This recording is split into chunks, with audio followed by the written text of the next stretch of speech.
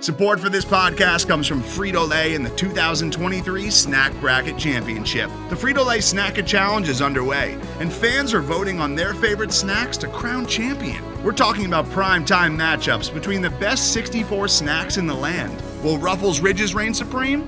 Can Doritos defend their dynasty?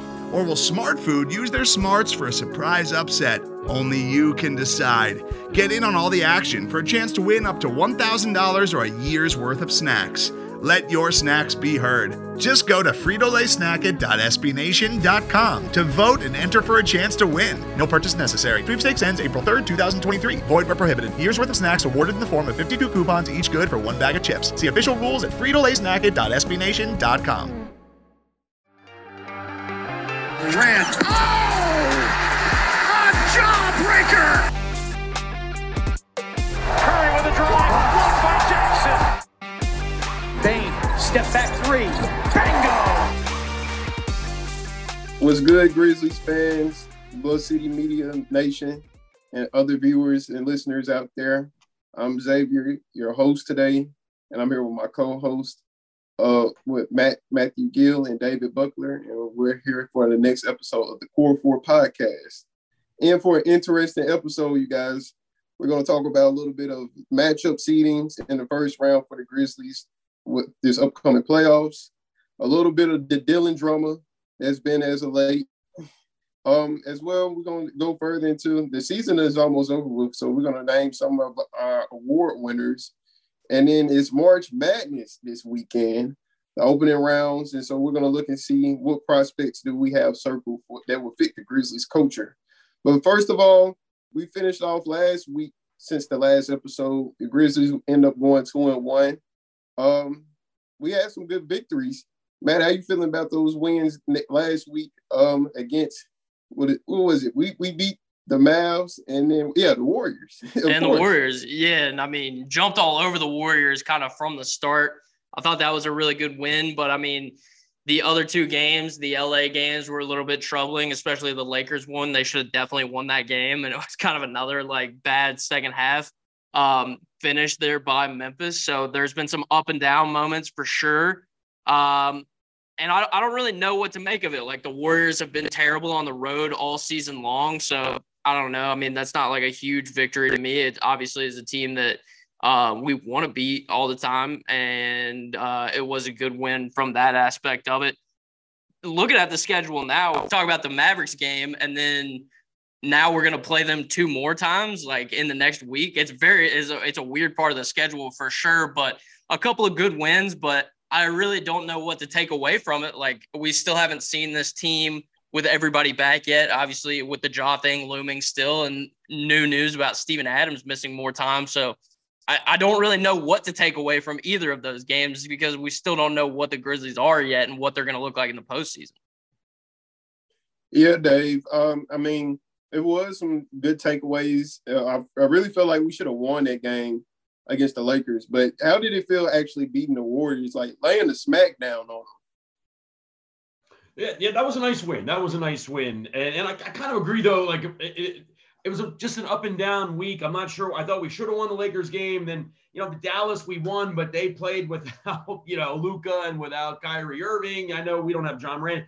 Just kind of a week that I'm ready to move on from, sort of, and look forward to some really interesting basketball this upcoming week. Not only do we play the Mavericks again, as we touched on, but there's some interesting travel this week too, right? So we're in Dallas tonight, then we have to go to Florida to play the Heat. Then we come back to Texas to play the Spurs. Then we come home, I think, to play Golden State, and that's a back-to-back. And it's just in a little bit of travel here, some interesting road games. So I'm kind of curious, without Adams, without John Morant for the foreseeable future, how this team responds. And every win right now, Xavier, is so important, right? Because we're tied with the Kings. So whether they're good wins, quote unquote, or bad wins, quote unquote, at least they're going in the right column. Yeah, you're right about that. And that really leads us to our first topic. All right, starting off with our first topic, we're going to talk about a little bit of our favoritism of matchups this opening round for the Grizzlies. Currently, the Grizzlies are tied in the second spot, but we're in the third spot with the Kings with the record of 40-26. And luckily, the Grizzlies look like they're going to have home court advantage, at least for this opening round. If the playoffs were to start today without the play-in tournament, we would be matched up against the Golden State Warriors. And, boy, that would be a nice playoff opening round, and it would be a fight. But you look at the Western Conference, everything just changes day by day. And that really leads to me the question, asking you, Matt, is there a favorite team that you got circled that the Grizzlies should match up? Should they stay in the third slot? Should they focus on getting the second spot in the West? What should the Grizzlies be looking for? Who should they be matching up with, hoping to play in the opening round of the playoffs? Yeah, I mean, I don't ever look at it as you should be trying to lose to like get an easier matchup if it falls that way. Like we saw that happen with Milwaukee last year, who kind of punted at the end of the regular season, and then they end up not having the game 7 at home against Boston, which ended up being a major factor. So in my opinion, regardless of who's at the bottom and like who you think you're going to match up with, try and get the best seed you can. Try to be the number 2 seed and have home court advantage until the Western Conference Finals. I think that that's incredibly important for this team in particular, who we've talked about is not as good on the road. And home court advantage means a lot in Memphis, especially come playoff times. Like that place is going to be rowdy. That place is going to be loud, and it's going to be hard to play there. Looking at the teams at the bottom, like I really would not mind rematching with Minnesota in that situation. I thought that was a fun competitive series last year. We had all of the kind of off-court stuff with T. Morant and Karl Anthony Towns Jr.'s dad as well, on the sidelines. That was fun. It was a great opportunity to see 2 young superstars, really, in my opinion, and John Anthony Edwards get some good experience like in the playoffs and on that national stage like that. I thought that was a great series. And of all the teams that they're likely to play, that's probably my favorite matchup is let's just play the T-Wolves again. I also just think that that's a team that's not going to win a series. Like the Warriors obviously scare me more. So like I would also like to play the Timberwolves for that reason. But honestly, dude, like the most fun matchup, it's impossible at this point. They're way too bunched up on top of each other. But I would sign up for 7 games of Sacramento and Memphis all day long, dude. I want to see that series at some point in the playoffs. Those were some really good matchups this regular season. They're obviously 2 really good teams. So yeah, I mean, the T-Wolves are probably the most likely, my favorite of the ones that they're likely to play for sure. But I can't wait if we do get the opportunity to see a Sacramento and Memphis series in the playoffs. I think that'd be a really good, fun series. Yeah, interesting. I had Minnesota circled as well. That was a very fun playoff series last year. I'm interested to hear what you have, Dave. Who do you have circled for the Grizzlies potentially to match up in the first round? Yeah, the thing with the Timberwolves, right, be the Mike Conley part of that too, be kind of fun coming up. And Kyle Anderson. And Kyle Anderson. Yeah. That's great point. I thought this broke out pretty straightforward, to be honest. So if they can get the 2 seed, they would have home court, hopefully, in the 2-7 and the 3-6 matchup. And I do think that's important, especially if they would see the Kings in the second round, who I do believe the Kings have a home court advantage, unlike some teams in the league. But looking at who realistically they could see in the first round, I made a yes and a no column. So in the no column, I don't want anything to do with the Golden State Warriors in the first round. And I understand it's fun. It's great television. Draymond and Brooks are like a WrestleMania matchup, and it's all great.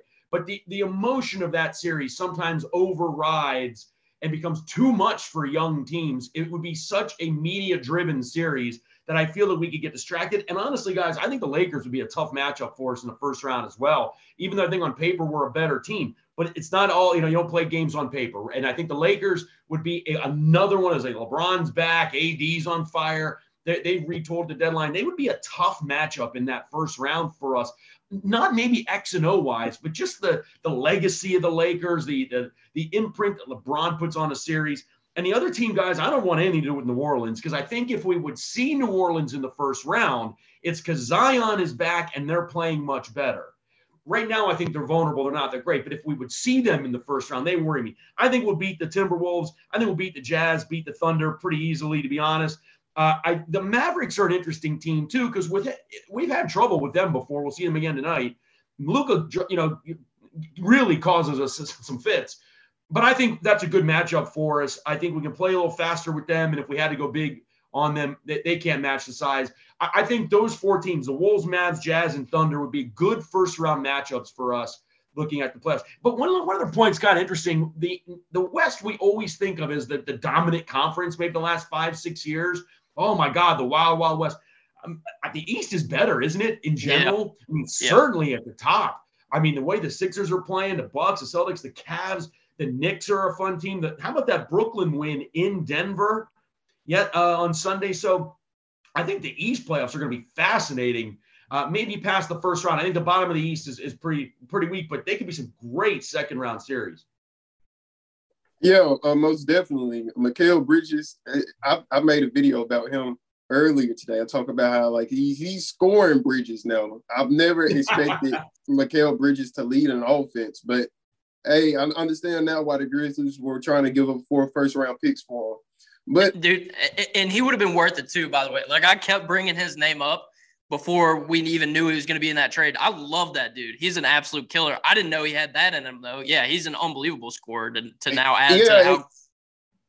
And it's sorry to go off topic, but it really goes to show you like a lot of these players are capable of being scorers, but they're just under a specific role. Man, like I've never expected Mikal Bridges to be a blossom scorer. It like really. I mean, he's looks great pulling up from mid ranges and shooting threes. But yeah, for me, I got Utah, Minnesota circled, but I'm really gonna go against you, Dave. I really want to match up against the Warriors so we could shut them the hell up. I want the Warriors so bad so we could shut them up because it's just been so much drama between us. I understand it will be a very, very emotional series, and it will be heartbreaking if we were to lose that series. But it's just been so much drama from the earlier this season to, of course, now Dillon Brooks and Draymond Green got beef. Like, it's been stirring up before us since 2021. Since 2021 when we beat them in that play-in game. It's the youth taking over the old. And I think the youth is ready now of the Grizzlies. If they have their right mind and play their best basketball, I really feel like we can beat the Warriors, especially if we have home court advantage. The Warriors' road record is poo trash. I don't know, like, I've never seen a team that had won the championship last year to just have a flat-out terrible road record like them. I mean, it's literally bottom trash. You look at other teams with road records, they're close with the Spurs, Houston, Detroit Pistons with the road records, and those are the bottom of the tier teams. I've never seen nothing like that. Yeah, isn't it like 8 wins on the road total? Like it's like single digits. They're it's so 7, bad. Yeah, it's 7 wins. Yeah, 7 there you wins. Go. And so I feel like we will have that advantage. I understand, yes, the Warriors have so much championship DNA, and they understand how to win games in clutch situations. But this is the grindhouse, baby. If we gonna be booming, we gonna be bucking. I've seen so many legacy games here in Memphis during the playoffs. I really feel like we want to shut the Warriors up because at the end of the day, it's a rivalry between us. Well, let me say this. We just saw the Warriors and we beat them pretty handily, and we can say what we want. They looked really sloppy in that game. A lot of turnovers, I thought. They just throw the ball away carelessly, and sometimes they're a victim of their own success. Steph gets a little cute with the ball sometimes now and things like that. I will, let me say this, though. There is precedent for this. When the Boston Red Sox finally beat the New York Yankees in the ALCS in 2004, they went on then to win the World Series, and it was sweeter because they went through the Yankees. When Washington Capitals beat my Pittsburgh Penguins, all my friends here in Washington were excited. That Stanley Cup meant more because they went through Pittsburgh. So to your point, Xavier, if the Grizzlies were to go to the NBA Finals and win it, stepping through Golden State, no question, would mean more to the people of Memphis who have watched that rivalry evolve. I guess I'm just very risk neutral, and I'd much rather play the Utah Jazz and the Warriors just make me nervous. The Wiggins thing is weird though, isn't it? What's his story? He's just out for personal reasons, but they expect him back for the playoffs. I was about to point that out. Like that is one thing that we can't underestimate is how good he was in the playoffs for him last year, and he hasn't played in weeks. Like that is also a big factor in why. And he's kind of their perimeter point of attack lead defender now that Draymond's older and Clay can't move as well laterally. Like Andrew Wiggins is really the one who makes their perimeter defense go, in my opinion. And Yeah, like if they get him back in time for the playoffs, like that's another weapon for them, and that's a kid who proved that he has, the ability to show up in those moments. But to go back to like what Xavier was saying about going through Golden State and what you were saying to make it sweeter, Dave, like also like if your slogan is you're not going to duck any smoke and you'll run up the chimney and all this stuff, be about it. Like don't you dare try and lose an extra game at the end to try to avoid the Warriors or something. You got to go through them if you're going to be a champion and you're going to talk all of that smack about it. Like, I want to see that too. I think that at some point they will see each other in the playoffs, even if it's not the first round, maybe the second or something. But, it depends on how it all shakes out, obviously, and how they finish out. But Golden State also, like, I think they have like 8 road games left or something like that too. They have a ton of road games left. Like, there's a good possibility they end up in the 9 or 10 spot, by the end of this if their road struggles continue, I have one other comment. I'm sorry, real quick, guys, on the seeding. And I remember you asked me on a previous show how important I thought home court was. And I had made points before that it was very, very important for the Grizzlies. But what I had hoped was that at this point in the season with 16 games to go, that would be our focus instead of who's available for us. When is Steven Adams coming back? When is John Morant coming? There's a lot of roster uncertainty right now. That does worry me. It's like with Phoenix, how are they going to integrate Kevin Durant before a long playoff run in their hopes, right? So it's frustrating that we don't have everything sort of locked down, and now we're just fine tuning for the playoffs where we'd be looking at these matchups. It's a lot of uncertainty, guys, and that worries me. Yeah, most definitely. And I mean, it's a lot of teams that's really stuck in that way. You look at Minnesota, they haven't heard anything about Karl Anthony Towns coming back for the playoffs. As well, Dallas, they really haven't figured out between Luka and Kyrie, and you got guys that's injured. It's really a lot besides the top 2 teams in the West of Denver and Sacramento. They're healthy. You look at the rest of the Western Conference, you got guys that's basically in and out, or they make those trade moves and they trying to fit those pieces in. So it's interesting to see nonetheless, but I'm ready for the playoffs and I'm not ducking from the Warriors at the end of the day. Today's episode is brought to you by Cars.com. With over 2 million vehicles and 50,000 more added every day, Cars.com will match you with the perfect car for you, your budget, your life, your style. And if you're ready to say goodbye to your current car, Cars.com will get you an instant offer to cash it in. Just start by entering your license plate and get matched with a local dealer who will write you the check. So whether you're looking to buy or sell, just go to Cars.com. It's magical. Okay, heading to our next segment, we're going to do a little embracement with Dillon Brooks.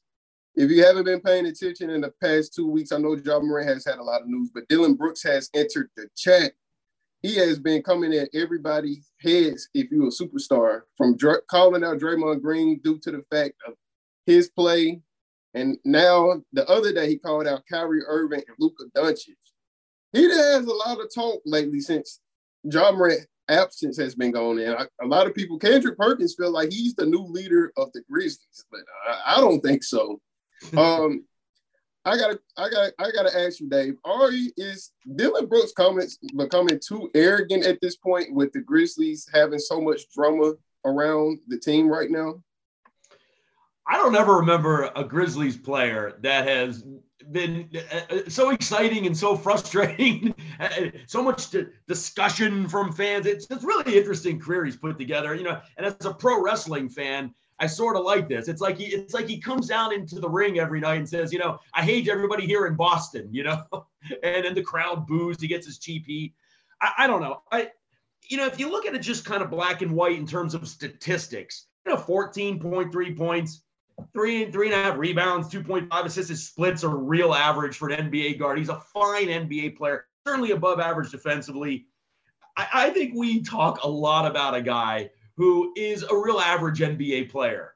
And he's sort of created this, though, right? Like, he plays hard, and he does deserve a lot of respect from us, that he brings effort every single night. And in a league where there's load management, and, if you get 55 games out of a guy, you think, wow, that was quite a full season for that player. I do respect the fact that he plays hard every night. I wanted to have additional point here. I was in Pennsylvania this past weekend for a friend's birthday party, and they know that I do this show with you guys. And we were talking about the Grizzlies and about Dillon Brooks. And my one friend who's a big NBA fan said, David, outside of Memphis, nobody cares about this. Nobody cares about the Shannon Sharpe thing. Nobody cares about Dillon Brooks. Nobody really cares about the Grizzlies. And his point was, the talking is fine, but until they actually win something that outside the market makes an impression, going to the Western Finals, going to the NBA Finals, this is fun for us. But on a national level, Dillon Brooks doesn't get the oxygen from, I don't believe, the rest of the country. Is that fair or not? I mean, am I trivializing it, or is that sort of a fair impression from someone outside the actual market? Well, I look on Twitter every single night. I see Dillon Brooks. Everybody talk about how he's the most hated person in the NBA. I mean, I understand, yes, we're a small market team and we still haven't proven anything. But when we on national television, it's always some type of Dillon Brooks tactic that blows up from his below the shot, whatever you want to call it, move when we played against the Cavaliers, from the Shannon Sharpe incident. It seems like it's always something about Dillon Brooks when we do play on national TV. And you look at so many other fan bases, they talk about, man, I can't stand Dillon Brooks. That's the most hated person. And it's got to the fact that my own mother, like, she's sort of tired of his tactics, because it was so funny the other night. Like, we was watching the game, my mom and I was watching the game together. And yeah, we were struggling with the Mavericks with no Luka, no Kyrie. And he called them out. Earlier before, saying Luka is scared to play because he don't want to play any physicality. And he matched up against Kyrie earlier this season when he was playing with the Nets, and I locked him up. He afraid to come out. How are you going to talk all that talk and only score 8 points the last game? Matt, so are you tired of his comments or whatnot, or that's just what to expect from Dillon Brooks now? It's what's to be expected for sure. But the problem I have with it is that as much talking as he does just as much shooting terrible shots and shooting terrible percentages. Like you just said, the Dallas game, how are you not even going to get into double digits when you're talking all of that? And I think that plays into the part that he doesn't get the national recognition like Dave's talking about. Like, what he's great at is being a defender, and that just doesn't play as well on TikTok and Instagram for the clips and stuff like that. He's not a high leaper. He's not blocking and swatting shots like that. He's just a really solid perimeter defender. And that doesn't really necessarily make you famous in the NBA. So I think that is part of the reason that you don't see as much of the national recognition for him, or at least people don't really care as much as he seems to think so. But yeah, I mean, I go back to the Laker game a couple nights ago, man, and it's 13 points. It's 3 of 10 from 3. It's 5 of 17 from the floor. And a lot of those threes came in the fourth quarter with the game in balance. If he had made a couple, yeah, sure, then he's the hero. But the problem is he shot 30%, and they end up losing that game by a wide margin when they probably shouldn't have. And that's the part that I have a hard time with. I love all of the defensive effort, but the perfect Dillon Brooks game is 12 points, 8 rebounds and 4 assists. And instead he wants to put up 25 points a night as well. And be I think he saw what Mikal Bridges was doing and was like, oh, I can do that. I'm better than that dude.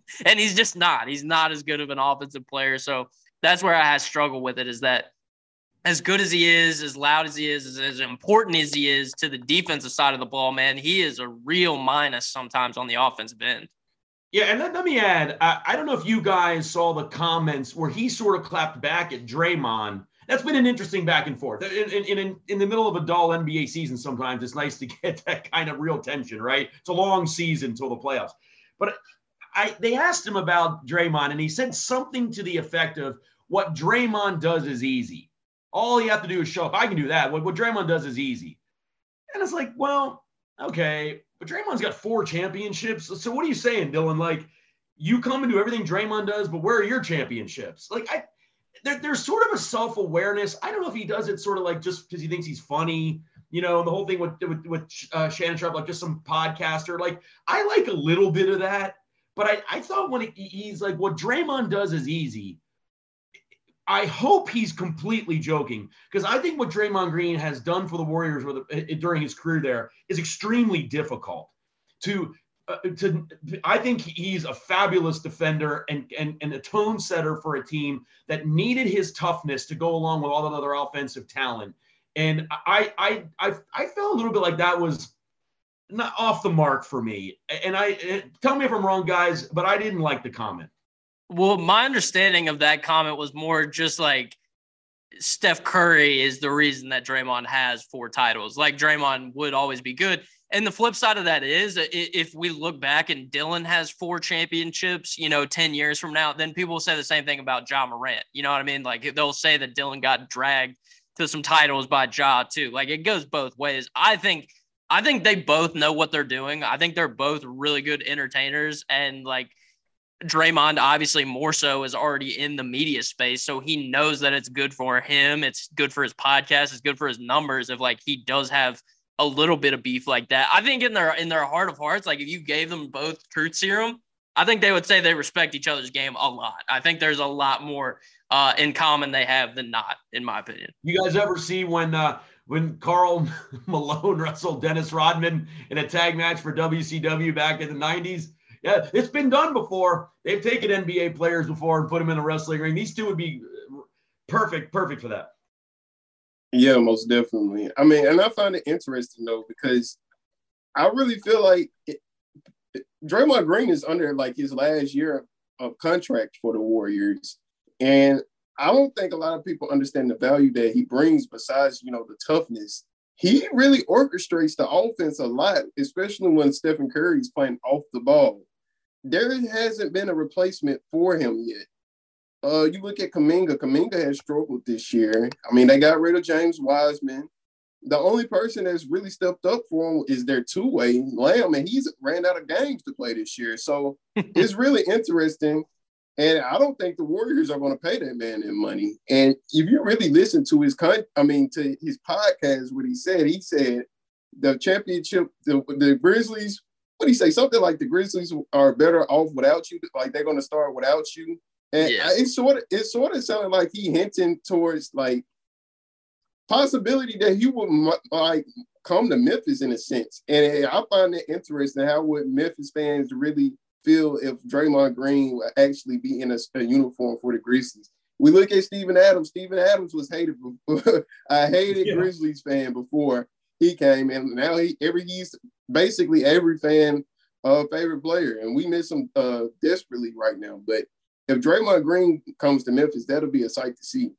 What a conspiracy, bro. I hadn't even thought of that or heard nothing about that. I don't know if he would or not, but it would be pretty sick because like what you said about how much he does on the offensive end, running stuff for him, he does that even more so on the defensive end.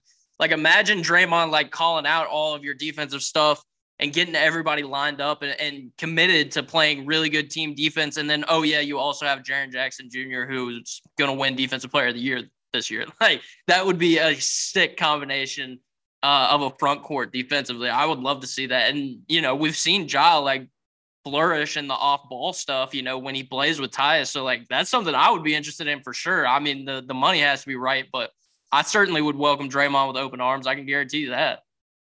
How would you like to look 5 years younger? In a clinical study, people that had volume added with Juvederm Voluma XC in the cheeks perceived themselves as looking 5 years younger at 6 months after treatment. Look younger. Feel like you. Add volume for lift and contour in the cheeks with Juvederm Voluma XC. Reverse signs of aging by adding volume to smooth laugh lines with Juvederm Volure XC. For important safety information and to find a licensed specialist, visit Juvederm.com. That's JUVEDERM.com. Not for people with severe allergic reactions, allergies to lidocaine, or the proteins used in Juvederm. Common side effects include injection site redness, swelling, pain, tenderness, firmness, lumps, bumps, bruising, discoloration, or itching. There's a risk of unintentional injection into a blood vessel, which can cause vision abnormalities, blindness, stroke, temporary scabs, or scarring. Talk to a licensed specialist to find out if it's right for you. Okay, now sparking into our awards segment. It's less than 20 games left in the regular season for most teams. And, of course, the award season will be approaching us soon. So we're going to drop our award selection for each major award for all throughout all the NBA.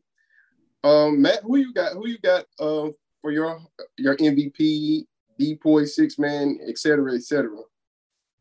Yeah, I'm excited to talk about this for sure because I generally don't love like the MVP stuff, but I think if you've listened to the show enough, you know that somebody's gonna disagree on who the MVP is. To me, it's clearly Jokic. I think he's the best player in basketball, and I think he has been for the last 3 years. And I really don't think it's like that much up for debate. I think Giannis has also had a really good year and obviously is the key reason why they went on such a long winning streak that has now put them in contention to have the number 1 seed. He's had a great season. Embiid has been excellent all year long and is a real force on the offensive end. To me personally, I can't watch him. I hate watching Embiid, draw fouls 100 possessions in a row and score 40 points with 25 free throws. Like, that's just not very appealing to me. I know that doesn't necessarily mean that you shouldn't be the MVP, but in my opinion, the stuff that Jokic does is incredible with the amount of triple doubles. And when you talk about the Russell Westbrook thing, which other people have talked about, we haven't really, but the difference is if Jokic gets a triple double, it's also a guaranteed win for the Nuggets. Like, I think it's different when you are stat padding like Russell Westbrook was. And I love Westbrook, by the way. Like, he was my favorite non-Grizzly before Jokic like really started taking over. I love Westbrook, but like, you can't argue that he wasn't stat padding, and that's how he got to average a triple double and win an MVP that season and all that stuff. But like, Jokic is different, man. Like, they've won every game this season that he's had a triple double, and they won I think it's like almost 30 games in a row now, going back to last season, consecutively, where if he wins a triple, or if he records a triple double, they win the game. I think that is incredibly valuable.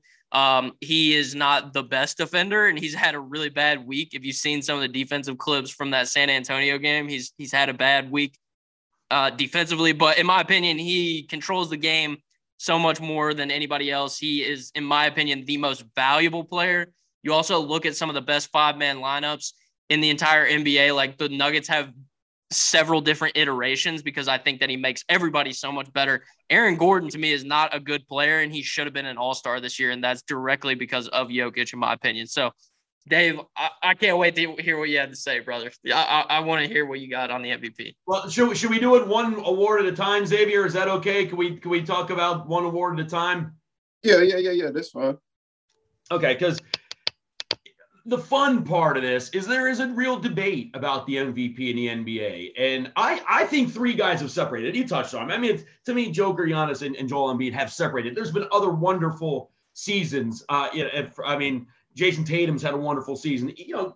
Just really, really high-level basketball around the league from many, many players. But to me, these are the 3 that deserve the attention. Their teams are winning, and they've been a central reason for it. I have Embiid as the MVP. The numbers just pop off the page.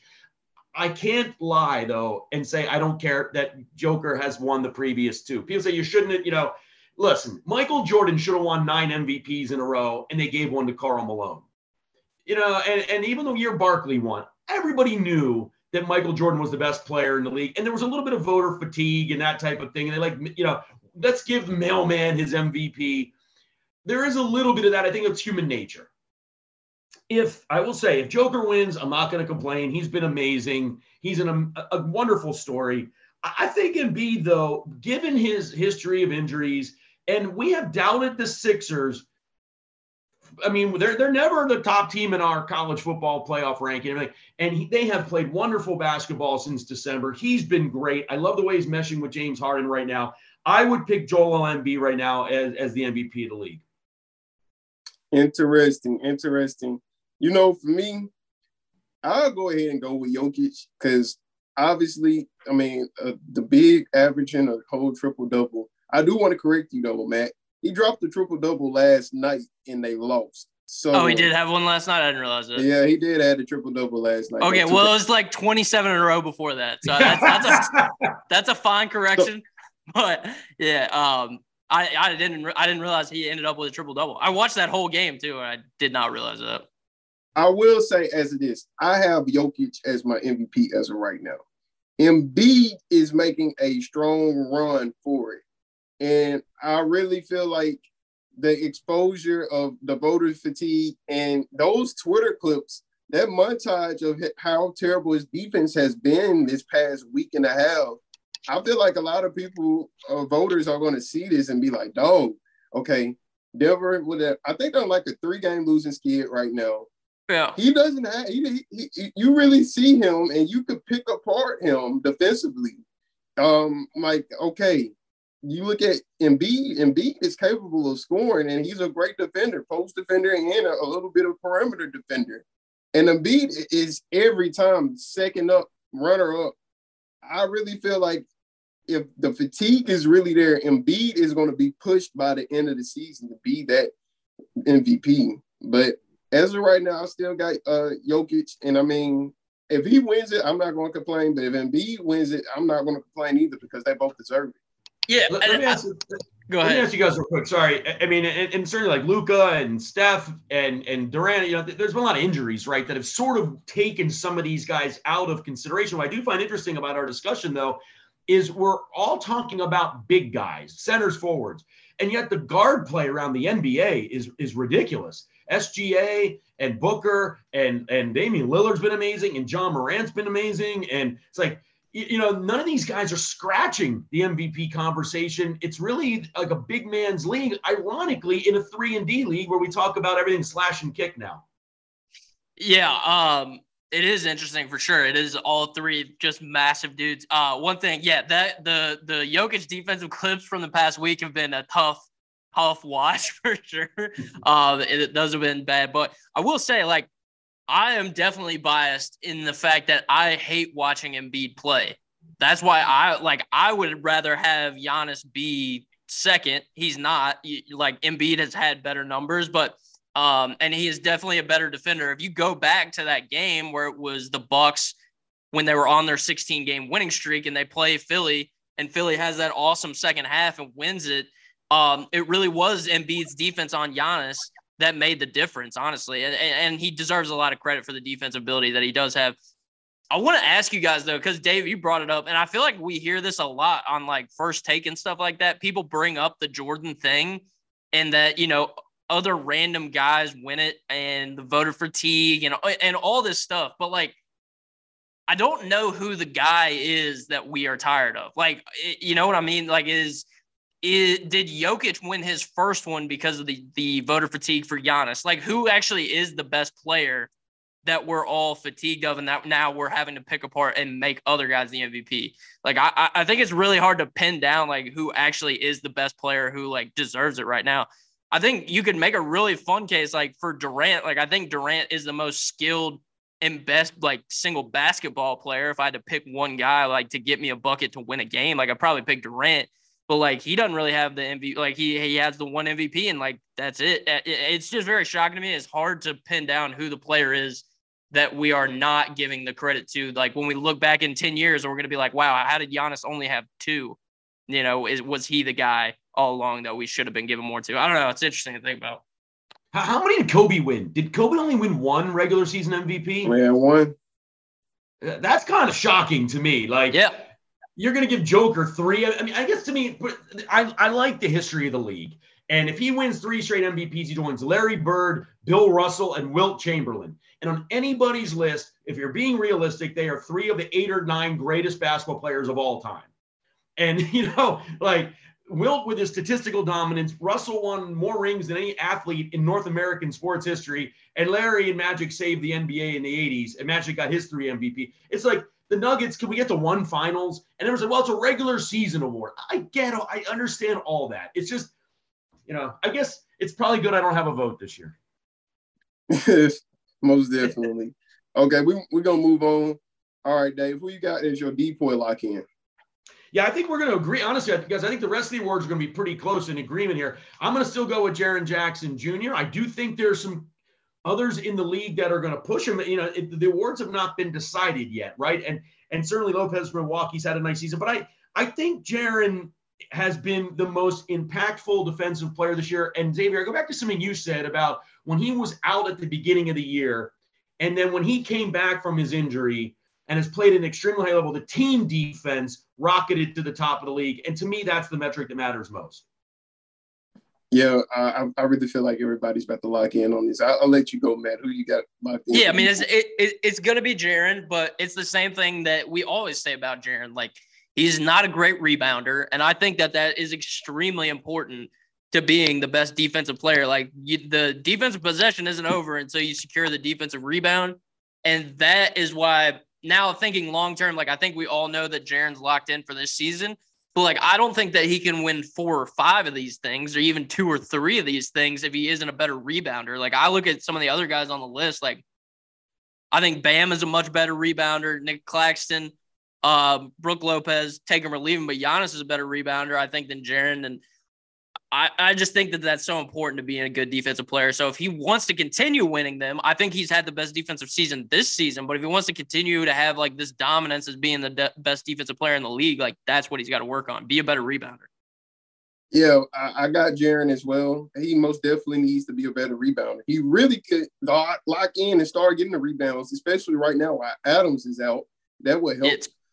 But I really feel like he's sort of on edge right now, man. Brook Lopez, have y'all not been paying attention to Brook Lopez? He has really found like a fountain of youth. That winning streak, man, that winning streak really elevated his resurgence of being a DPOY candidate. The other night, at that Brooklyn game, he had 9 blocks. The game against Saturday against the Warriors, he had 5 blocks.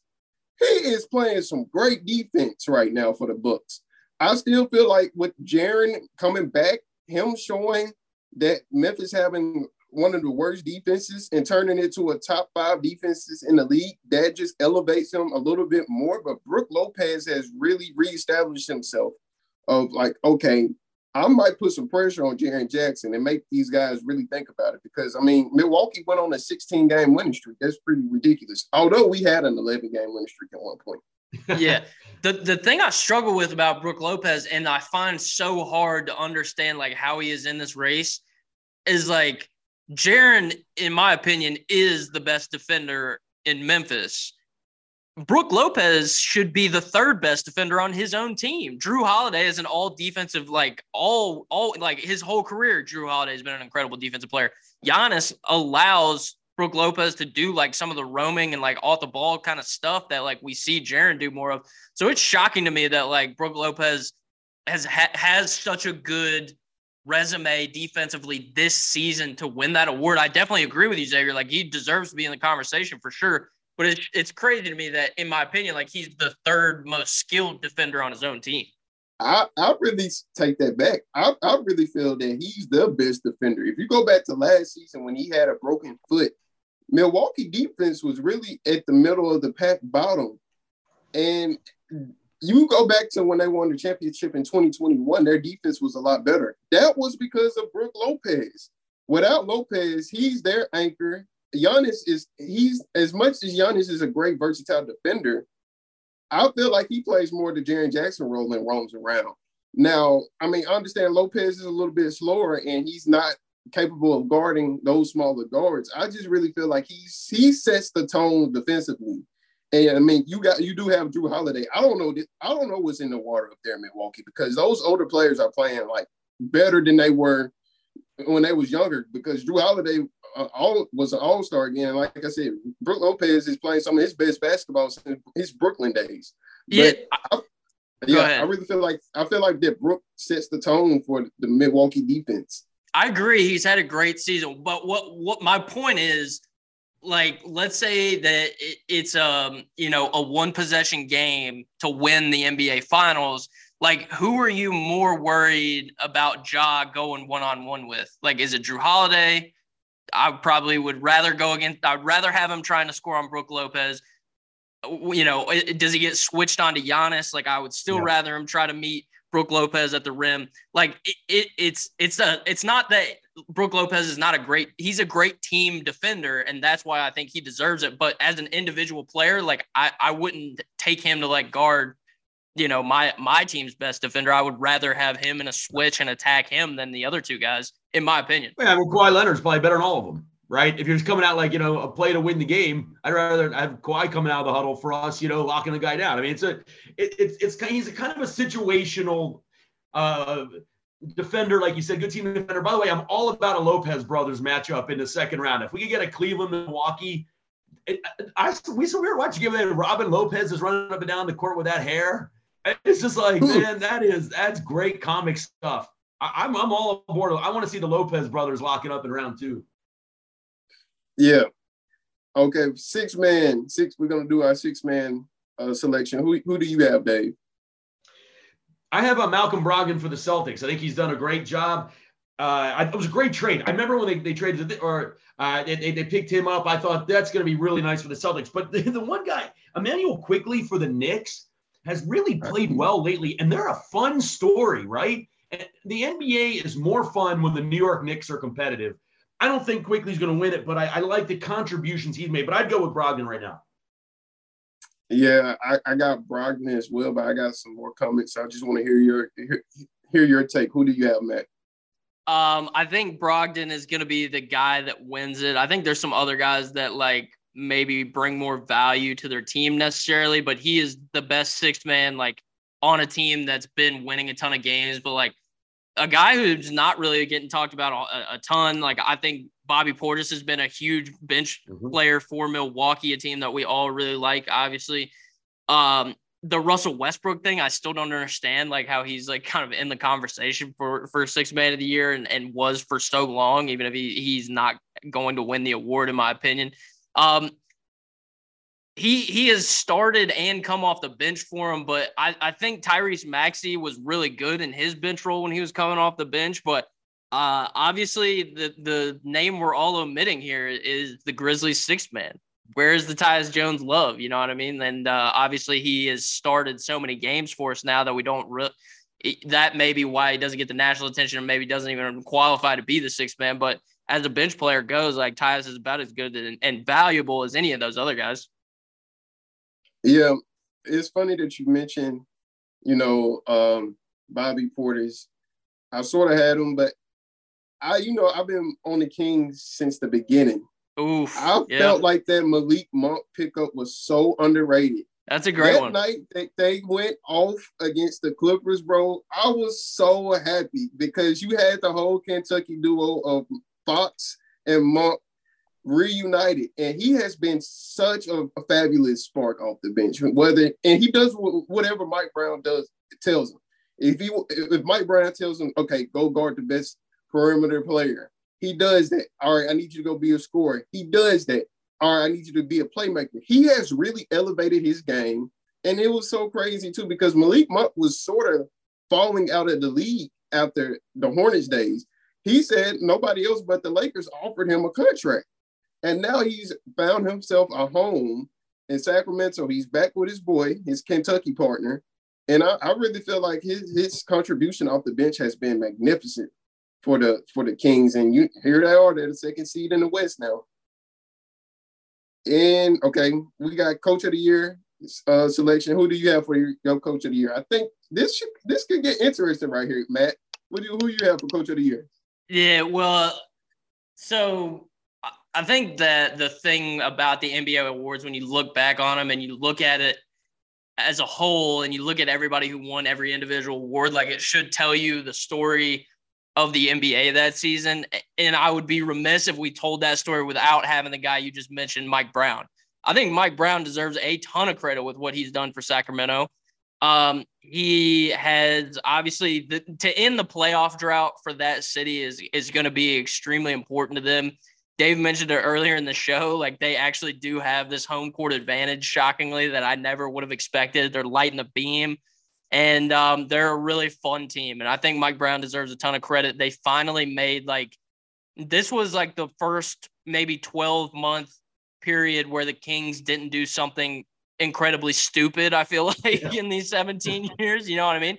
But, we may not have, said that at the beginning. The Tyrese Halliburton trade for Sabonis, It's really hard to say who won that trade, honestly, because Sabonis has completely turned that roster, transformed their roster and their starting lineup, adding him. And, obviously Mike Brown has schemed up a way to get him and De'Aaron Fox to be kind of the fulcrums of that offense, and he deserves a ton of credit for it. Yeah. I agree 100%. If you go back, though, when we started doing this in like December, I said Joe Mazzulla with the Celtics. I liked the way they came out of the gates, and he, through some of their offseason difficulties that they had, some little bit of chaos, right? And he kind of settled things down. But one thing about Mike Brown, I wanted to point out, it's really cool that the Kings got off to a good start. And then when the pressure started them out, the narrative started them out, like they're going to break their, 16, 17 seasons since they've made the playoffs, that the team didn't crumble under that. In fact, they're 8-2 in their last 10 games. They're playing really good basketball. They're charging towards the playoffs. And I think he deserves credit for that, not just getting the team to play well, but managing some of this increasing expectations. He's done a great job. Good for him. Good for the Kings. Yeah, I as well have Mike Brown. Mike Brown has done a magnificent job. I see he implemented a little bit of the Warriors offense with the Kings. You see that with the handoffs of him using Sabonis in a way, and then you got such a great shooter of Herter, and you have an amazing closer of De'Aaron Fox. I mean, he is a magnificent, like, Hall of Fame clutch shooter closer. And it's really crazy to say. I've never witnessed it, like, since I've been a actual basketball fan. I've never seen the Kings being the second seed. I've never seen it. I've watched them, sort of get cheated by the Lakers back in the early 2000s. A lot of people want to say that's conspiracy-wise, but it's glad to see the Kings actually playing some good basketball now. And, yeah, it's a fun team to watch. And last but not least, let's talk about who you have as Rookie of the Year, because I think I'm going to shake a lot of people up with my selection. Who do you have, Dave? I stayed with Paolo Banchero for Orlando. I think at 20 a game, 6.6 rebounds, almost 4 assists. I think he's been great. And unfortunately, it looks like Orlando's probably going to come up short. But they have a bright future, and I think he's been every bit the number one pick. Yeah, Paolo has had a great year. Matt, who do you have? Yeah, I mean, it's Paolo for me as well. Like, I'm interested to see who you have for sure. But just if you think back to that draft, there was a lot of debate about who should be number one. I was a Jabari Smith guy who dropped 30 last week and looked pretty good, but he's been really bad. Other than that, we don't know. The story has not been written on Chet Holmgren yet, but regardless of what the other two guys turned into, I think we can say for certain that Orlando nailed that pick. He's been awesome for him so far this year as a rookie, and him and Franz seem to be like the front court. They're switchable, multiple scoring wings for years to come and could be really formidable. So I think that they nailed the pick no matter how you look at it, and he is going to be the Rookie of the Year in my opinion. And 6'10", 250. I mean, a big athlete, right? I mean, he just has that build that he's going to continue to improve for the Magic, and already so skilled, but has that NBA body that it's just – he's probably going to, a 12, 13, 14-year starter in this league. Looks to be just remarkable. Sneaky, great playmaker, too. He's really good in the pick and roll as the ball handler. His shooting has been terrible, though. I think he went like the whole month of February and only hit 1 3-pointer. He was like 1 for 28 or something crazy like that. So he's got to work on that. But I mean, yeah, he's a bona fide star, and he's going to be a really good player for him for a long time. All right, Xavier, who you got? Let's hear it. All right, man. I got Jalen Williams for OKC, a.k.a. J-Dubs. Yeah. Player, bro. People been sleeping on that man, Jalen Williams, dog. He had a good night last night against San Antonio. But when Shai Gilgeous-Alexander isn't playing, Jalen Williams, J-Dubs does everything. When I mean he's versatile as a defender, as a playmaker, as a scorer, J-Dubs is like, I've become a huge fascinated guy of watching his game because he is ideally the model NBA player nowadays. He can play 1 through 5. He can guard 1 through 5. He can orchestrate the offense. He can shoot outside. OKC snagged him. Like, that was such a great pick. I can't remember. I think he was picked number 11. Yeah, I'm just looking it up. He went 12. Yeah. He went 12? Yeah. Man, oh my gosh. I really wish if he would have, like, slipped somehow, if the Grizzlies, like, that would have been a great pickup for the Grizzlies. I mean, he literally does everything. And I really do feel like he's not going to win it. I don't want to select him, but Paolo hasn't been efficient since All-Star break. Like, the second half of the season, Paolo hasn't been efficient. Paolo was making a lot of noise at the beginning of the season and, you know, in the middle of the pack. But since then, he sort of felt falling off, and J-Dubs has been playing a lot of basketball. And OKC is trying to make a push to the playoffs. And he's a big reason behind that. And so I'm going J-Dubs, man. Jalen Williams, I'm a huge fan of your game, man.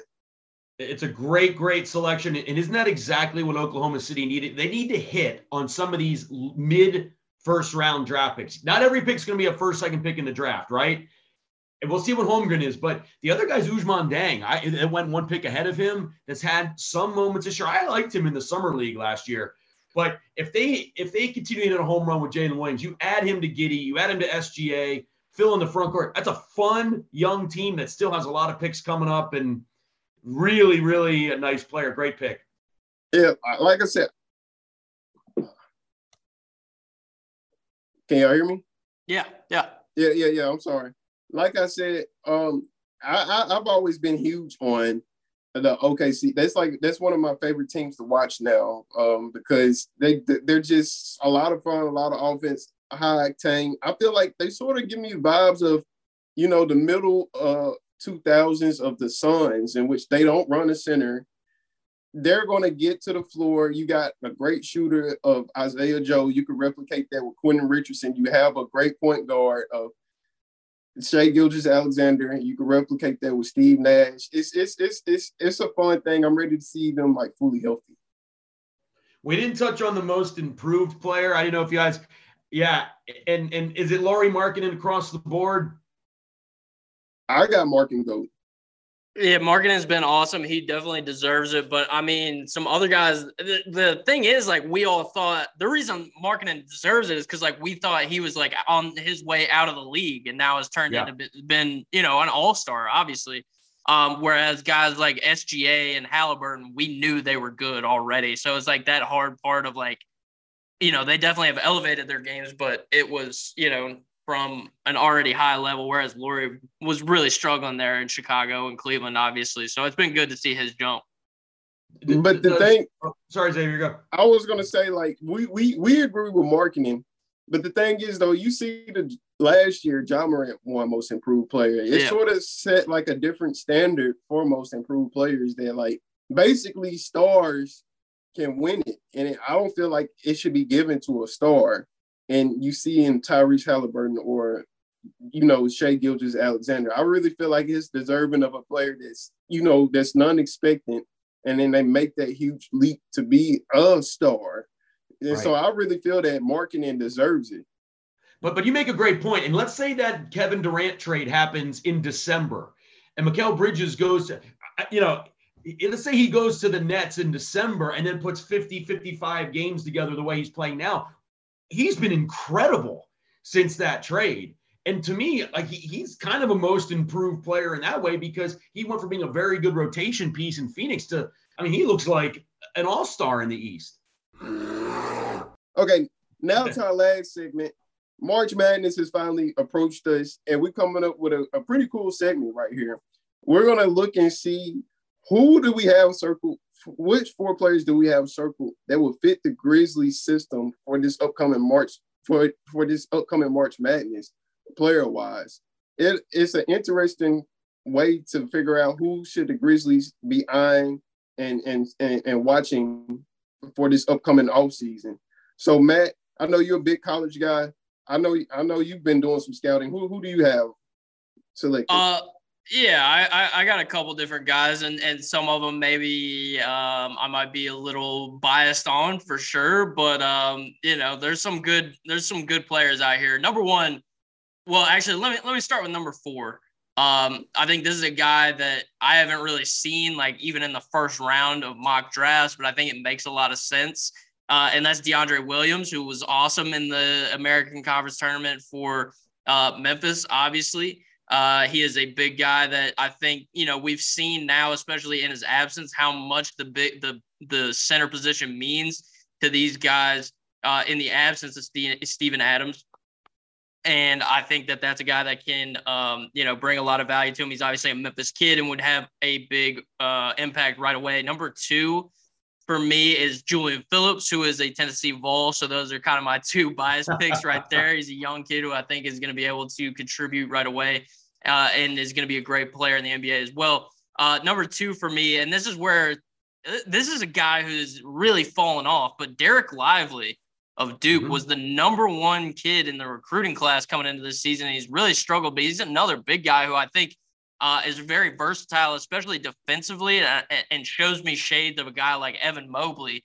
He just has to clearly improve a little bit offensively and just be more consistent. But if he has a big run in March, he could shoot up into the lottery easily. And that's another guy that I would look at as well. But my number 1 guy I want them to add, and he is on the team that I think is going to win the national championship. I want to hear what your guys' national championship picks are as well. But I think Grady Dick is an incredibly high IQ and, importantly, the best shooter in this draft. Grady Dick from Kansas is an unbelievable knockdown 3-point shooter. He's not an awesome defender, but he's super willing to get out there, put his chest into guys, take charges. I think he's really high IQ, and he's a great shooter from the perimeter. And he has a little bit of game, a little bit of dribble game as well, and he can do a lot of different things for you. But Grady Dick would be my number 1. But that's a guy who they're going to have to move up to go get. I think he's, an easily lottery pick, maybe teens somewhere in there like that. But Grady Dick, I think, would be an awesome addition to this team as well. I like that DeAndre Williams pick because I have him. But yeah, I figured you would. Dave, who do you have on your list for players? Which 4 players? This is a really interesting discussion to me because the Grizzlies have so much youth, and here we are slotted anyway to pick 24. And I'm kind of scratching my head. Do we need more youth? I pressed right for a trade at the trade deadline. I'd like to see some more veteran leadership, some more shot making ability in this team. But I did want to go back real quick, if I could, to the Dallas-Memphis game we just watched. And it's such a microcosm of how difficult the draft is. If you look at that box score, I loved Jaden Hardy coming into the draft because he was a really well thought of, but he had a tough G League season, and then he dropped into the second round. And Hardy had 22 points in that game. And I think he's got a real future in this league. And then we had some real bright spots too. David Roddy was great, 24 points. I thought he looked wonderful. Desmond Bane, of course, a 30th pick in the first round, had a great game, 25 points. And Santi's a 10-5 and seems like consistently now a 10-5 kind of guy. So some real thumbs up for draft picks. And then you look, and Zaire's a DNP. Kennedy Chandler with no John Morant's a DNP. Jake LaRavia, you really scratch your head. I mean, so you see sort of the highs and lows. And the issue, Xavier, I believe, is because we're drafting kids that are so young, it takes them a while to find their footing in the league. And they're going to have these inconsistencies. So when we're looking at who Memphis should target in the draft next year, do we want more youth, or should we consolidate for a veteran? Or, as Matt was pointing out there, trade up for a more, let's say, NBA-ready player like Grady Dick, who I had circled here too from Kansas. We'd have to move up to get him, but I think we don't want just more draft picks and more draft picks. So I think we want to target quality players now around this. I like Derek Lively from Duke as well because I like his size, 7'1". I also like the fact, you talk about Dick at Kansas, Lively at Duke. Another kid I like Chris Murray from Iowa. These kids are going to be in the tournament, playing big games. I like that. I like Leonard Miller from the G League, another guy sort of like Jaden Hardy. He went, the G League route instead of college. And, Leonard Miller, 6'10", 210 pounds. And are we overanalyzing these kids because he's not at 19 years old, a finished product, dominating the G League? He's still putting up 16.5. So I think whatever we do, let's come out of the draft with a shot creator and a wing player that I think we desperately need. And I had one final point. My poor Tar Heels, not even in the tournament, which is absolutely hard. It's just ridiculous. I mean, they didn't deserve it. I get it. They didn't deserve it. The preseason number 1 team in the country. But the reason I bring them up is not for my own my own benefit. It's because some of those players may be a little undervalued now. And they have some talent on that team. Armando Baycock can play. Leaky Black can play. RJ Davis. They're not first-round picks, I don't believe, but they would be nice second-round picks. I think the teams are going to think, since North Carolina stunk this year, they might overlook some of those players, and they may end up being pretty good NBA players because last year they had a good run to the finals. So that was my last comment on the draft, Xavier, is that I think, sometimes we see that team success and overvalue. Maybe UNC is one of those situations now where those players will be undervalued, and Memphis could, Armando Bacot's 6'11". Be a nice fit off the bench in a second round pick. Caleb Love too. I like his game a lot. Yeah, I agree. Who do you got, Xavier? Who should we draft? What players are you watching? I'll be honest, man. I'm not big into college basketball until March Madness. So I'll only have one player circled, and that's DeAndre Williams. And that's because I watched the local Memphis Tigers. And he's so versatile. He's older. He's 26 years old. And so he's pretty polished. He does have a lot of problems sometimes in the foul trouble. But, man, like he's capable of creating his own shot. He's able to play different positions. He's a great defender. I feel like most likely he's not going to be drafted, but he could be one of those undrafted free agents that the Grizzlies can pick up. And like you were saying, Dave, I'm in the mood now of I really feel like we don't need too many more younger pieces. We really should be trading these assets to get a big swing on a person, on a better player, or even like you said, an NBA ready guy. I know the guy from Bama, was it Miller? That's his name? Yeah, he's probably going to be a top lottery pick. I have watched his game. He's a great scorer, a great player. But I know most likely the Grizzlies aren't going to be able to touch him. But I probably have a better list after, March Madness and watching these guys being able to perform and whatnot. But I'm just not so big into college because there's so many teams. No. And in fairness, when I was growing up, guys, college basketball was a lot different. North Carolina would recruit a kid. He'd stay 3-4 years. And just, they would come into the NBA as men. And it's a lot of it's speculation now, these 18-year-old kids, 19-year-old kids. What's sort of exciting, though, is if you look at this NCAA tournament, a lot of these guys are going to play in the NBA, and they're playing in Division I schools now. And then you juxtapose that to the NBA, and would you say like 6 of the top 8 players in the world never went to college? And Joker to Giannis to Luka, all these guys. And so it's kind of cool that there's a lot of really good Division I players that, when you look at mock drafts, are coming from Alabama, Baylor, Villanova, Indiana, Iowa. That should make for a fun tournament. Oh, yeah. I feel like this is going to be a very fun tournament. I don't have a clear winner. I feel like I know Kansas is a lot of people's favorites. I like Houston. Kansas. Yeah, Houston, well, their point guard is questionable. So, the number ones, I feel like Purdue going to be getting knocked out, though. That's a fact. That's always. Yeah. I mean, it's just they rely too much on they big man, and he just moves too slow. Like a team really can upset them. But I really feel like this tournament is up for grabs because you just don't have like the strong powerhouses like you used to, of like Duke, Kentucky, and Nova and North those Carolina. guys. UNC, like those legendary coaches. And them having those legendary lineups, it's not the same anymore. It's just transfer protocol, and you get some of these younger guys. It's a lot of mixed pieces, so it's interesting to see what's going to happen this March Madness.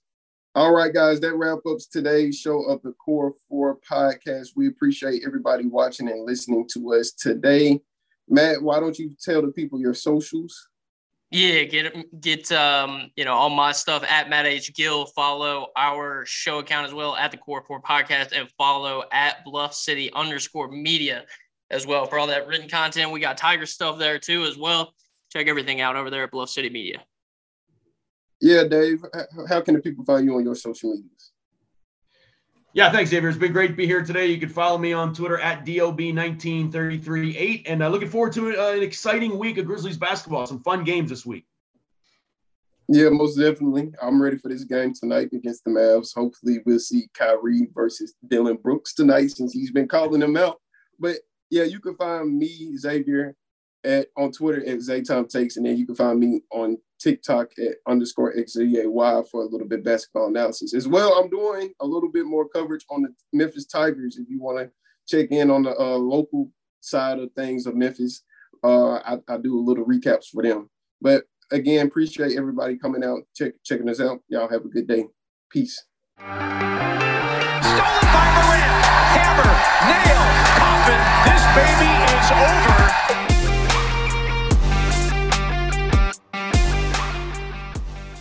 How would you like to look 5 years younger?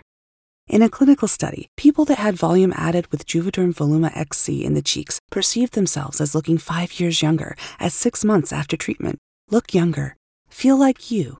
Add volume for lift and contour in the cheeks with Juvederm Voluma XC. Reverse signs of aging by adding volume to smooth laugh lines with Juvederm Volure XC. For important safety information and to find a licensed specialist, visit Juvederm.com.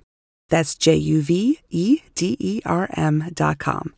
Not for people with severe allergic reactions, allergies to lidocaine, or the proteins used in Juvederm.